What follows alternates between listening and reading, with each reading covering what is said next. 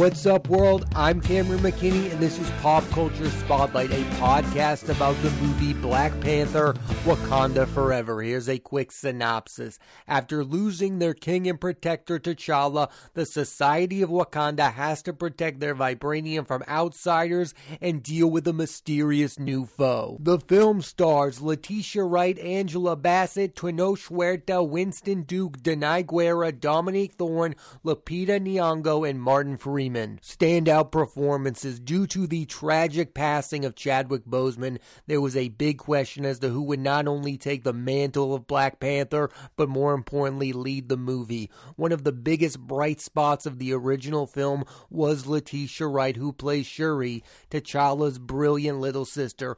Wright is a very good actress. Watch her outside of Marvel. It's impressive. She was in an episode of the hit sci-fi series Black Mirror, where she was nominated for an Emmy, and she was the lead of Steve McQueen's Mangrove. She's my favorite part of this movie.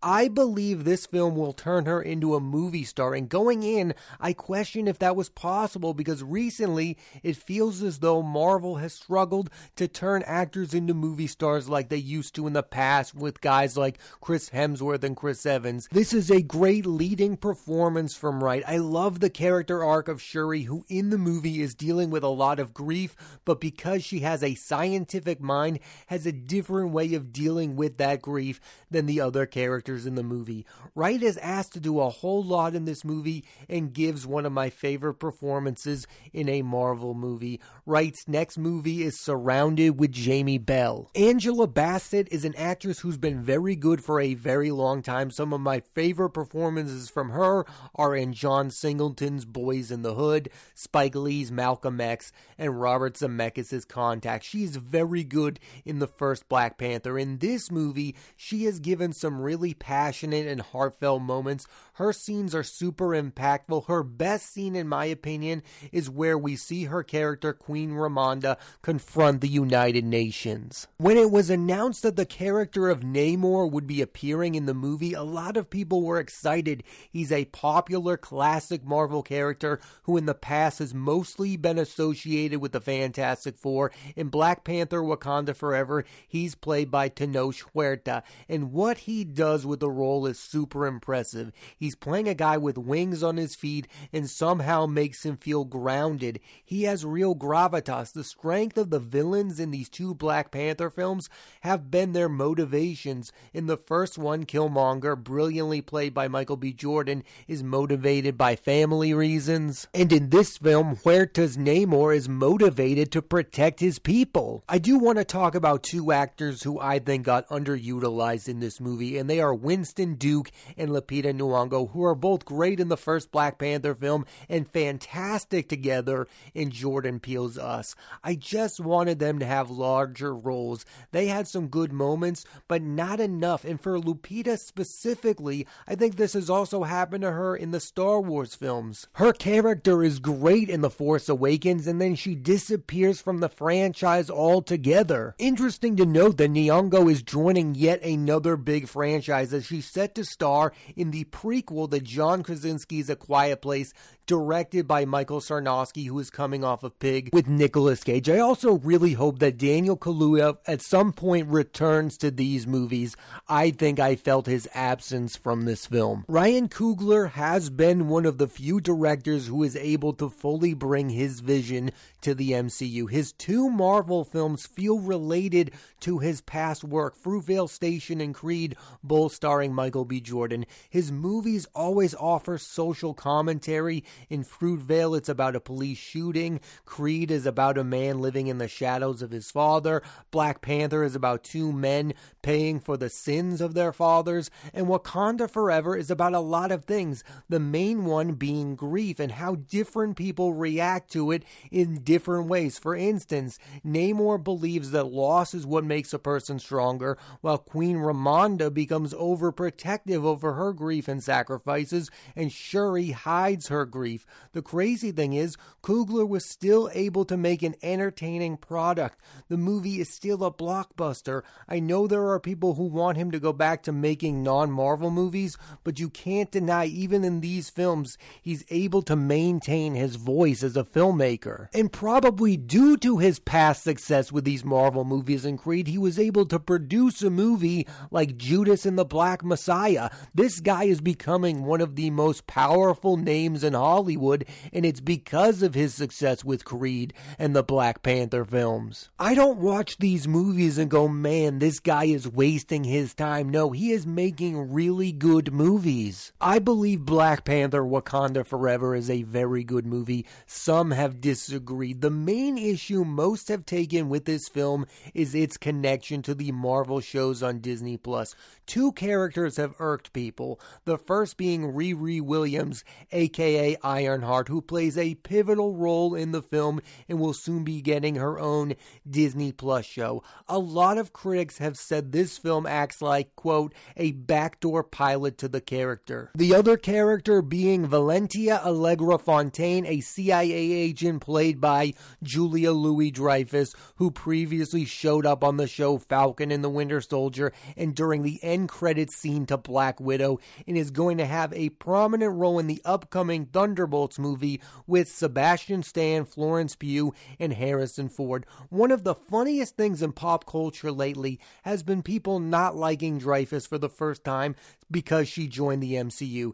This is an 11-time Emmy Award winner from Seinfeld and Veep. She's a comedic icon. In the context of this movie, it doesn't bother me that both of these characters are included, but I will admit Marvel used to be way better at introducing a character. Think back to Black Panther and Spider-Man both being introduced in Captain America Civil War. They are not in a lot of scenes, but you still get a lot of character growth.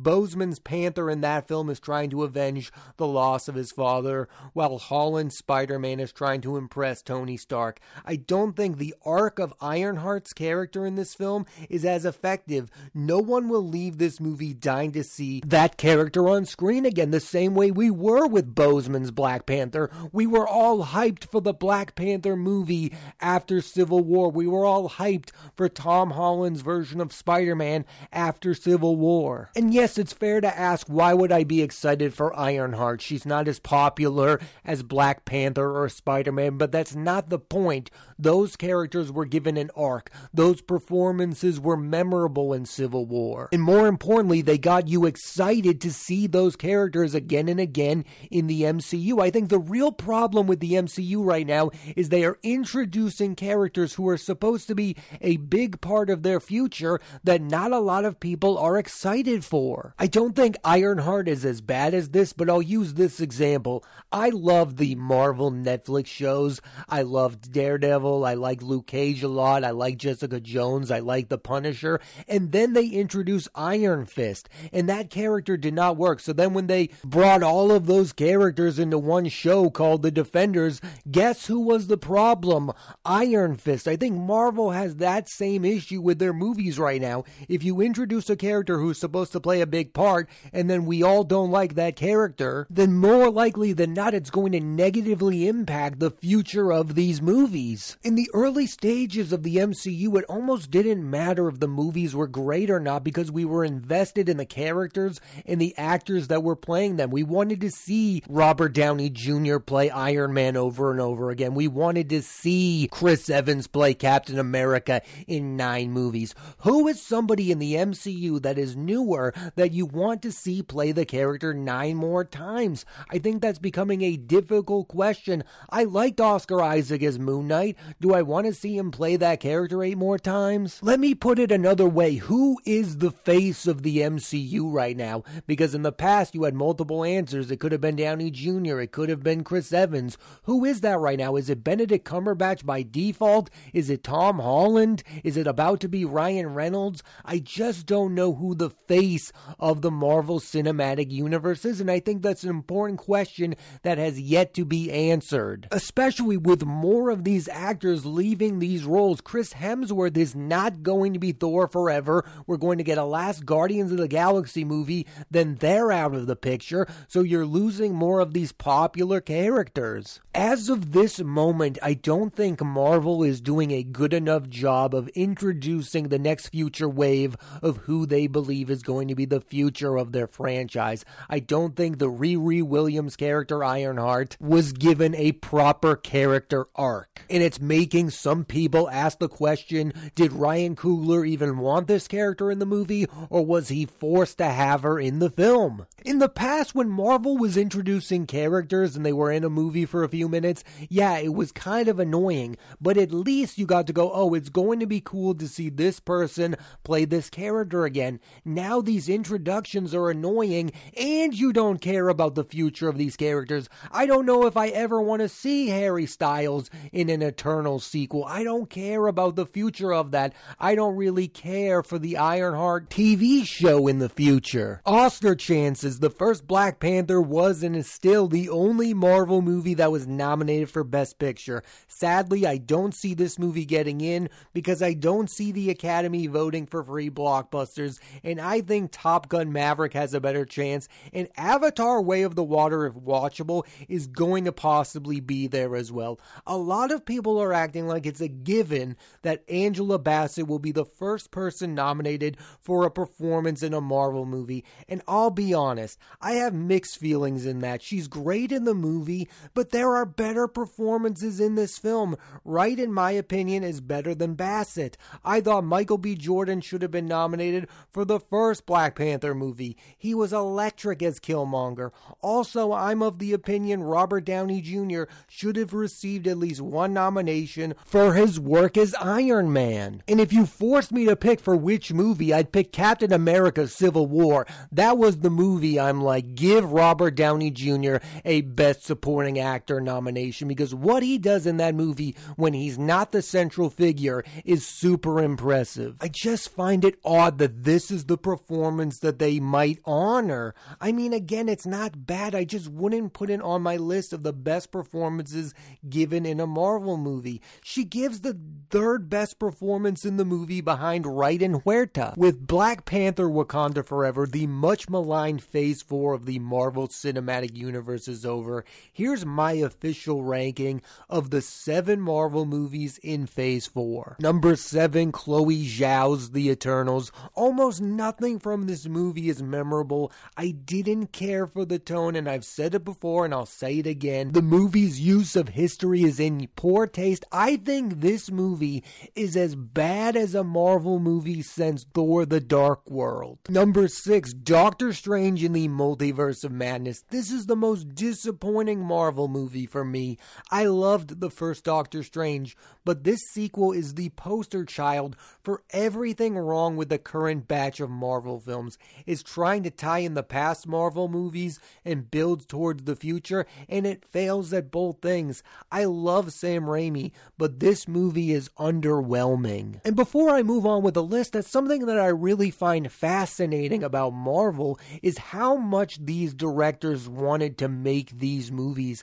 Is The Eternals the movie Chloe Zhao wanted to make, or did the studio interfere? The same with Sam Raimi. I mean, we love to believe that these directors have better visions than the movies that were shown to us, but we just don't know. Maybe that is the movie Chloe Zhao wanted to make, and maybe that is the movie Sam Raimi wanted to make. Number 5, Black Widow, a movie I feel mixed on. On one hand, I love Scarlett Johansson and Florence Pugh. On the other, I don't think this movie fully committed to be a spy movie like it should have. The end battle is pure CGI nonsense. It's good, but it's mid-tier Marvel. Number 4, Thor Love and Thunder. Now, unlike most people, I really like the fourth movie starring Chris Hemsworth as Thor. It gave redemption to Natalie Portman's Jane Foster and had a great villain in Christian Bale's Gore the God Butcher. I love Taika Waititi's style, and most of this movie worked on me. Number 3, Shang-Chi and the Legends of the Ten Rings. This is a really good origin story that has great action sequences, especially the one on the bus. Simu Liu is great as the lead character and will most likely be one of the key faces of Marvel moving forward. And Daniel Destin Cretton proved he could helm an action movie. I'm glad he's directing the next Avengers movie, Secret Wars. Number 2, the movie I've been talking talking about all podcast long, Black Panther Wakanda Forever. There was a lot of pressure on this movie, and while though it's not as good as the first one, it's still better than most Marvel films and looks better than most of them as well. I think that's where I'm at as a fan of these movies. I can only really tolerate them when they look like the two people that are in the movie are in the same room, and that's what Black Panther Wakanda Forever felt like. It felt like people were in the same room, even if they weren't. This movie is gorgeous to look at, especially compared to Doctor Strange in the Multiverse of Madness. That movie is one of the worst looking Marvel films. And I know the thing that most people have a problem with is the end of these movies. All of these Marvel movies seem to end with a big CGI battle, and in a lot of them, there are no memorable action sequences. That's what I loved about Shang-Chi and the Legends of the Ten Rings. They did a different action style that was super effective. I think these movies need to act more like action films. Alright, let's get to number one, because there's really only one obvious answer. It's Spider-Man No Way Home. To bring together the three actors, Tom Holland, Andrew Garfield, and Tobey Maguire, who have played Spider-Man, is super cool. What's even more cool is that director John Watts made it make sense. Andrew Garfield in particular is, no pun intended, amazing in this movie. It's an example of something that Marvel has been so good at in the past, pulling off something that looks extremely hard to pull off, like Avengers Endgame. What's crazy about that movie and Infinity War is how many characters are in that film, and for those movies to not be just good, but great films is super impressive, and the same thing goes for Spider-Man No Way Home. You have three different Spider-Men who have all been leading men in their movies. You have to make it feel like they're there for a purpose and each give them moments, and the way they were able to do that is one of the most impressive things Marvel has been able to do since becoming the MCU. Where Marvel goes from here is a big question, but what Phase 4 tells me is they can still make decent movies, but they are no longer as consistent as they used to be. It felt like every time there was a Marvel movie, there was an exciting thing to wait for. I mean, you had Captain America Civil War, then you had Infinity War, then you had Endgame. I mean, really the only movie that fell flat was a movie like Captain Marvel and Thor the Dark World. Other than that, I liked almost all of the Marvel films. Captain America the Winter Soldier, that was great. Guardians of the Galaxy was fantastic. Thor Ragnarok is unlike any superhero movie we had ever seen.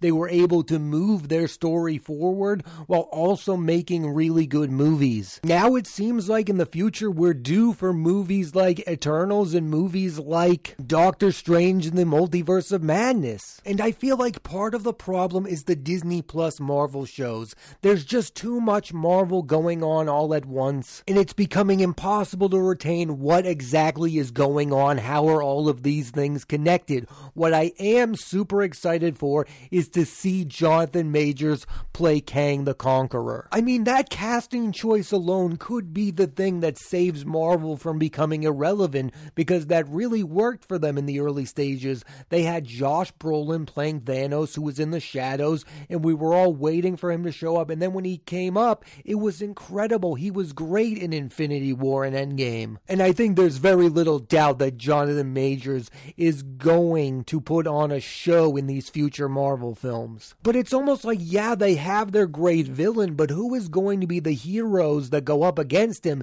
Yes, you still have Spider-Man, you have Doctor Strange, but at some point, these Marvel movies are going to have to hit on a new superhero that is going to take over the franchise, and I'm just curious who's that going to be. I would love Shuri's Black Panther to take the mantle as one of the leads of this franchise moving forward. I think she proves she's a movie star and should become an Avenger in the near future. We all know that eventually they're going to introduce the Fantastic Four and the X-Men are going to be brought to the table, but by the time these heroes come up, will it be too late? Overall, Black Panther Wakanda Forever is as good as it can be given the circumstances. I'm excited to see where the franchise goes from here, and I really hope Ryan Coogler continues to be the man at the helm of it. The last thing I'll say about the movie is that the ending has a brilliant tribute to the late great Chadwick Boseman, IRP. Thanks for listening to this edition of Pop Culture Spotlight. I'm Cameron McKinney, and there'll be a new episode of of the podcast every Thursday on Apple Podcasts and Spotify, and I highly recommend you go out and watch the movie Black Panther: Wakanda Forever. And next week on the podcast, I'm talking about the holiday comedy Spirited, starring Ryan Reynolds, Will Ferrell, and Octavia Spencer, and the movie The Wonder, starring Florence Pugh. So tune into that, and please rate, review, and subscribe.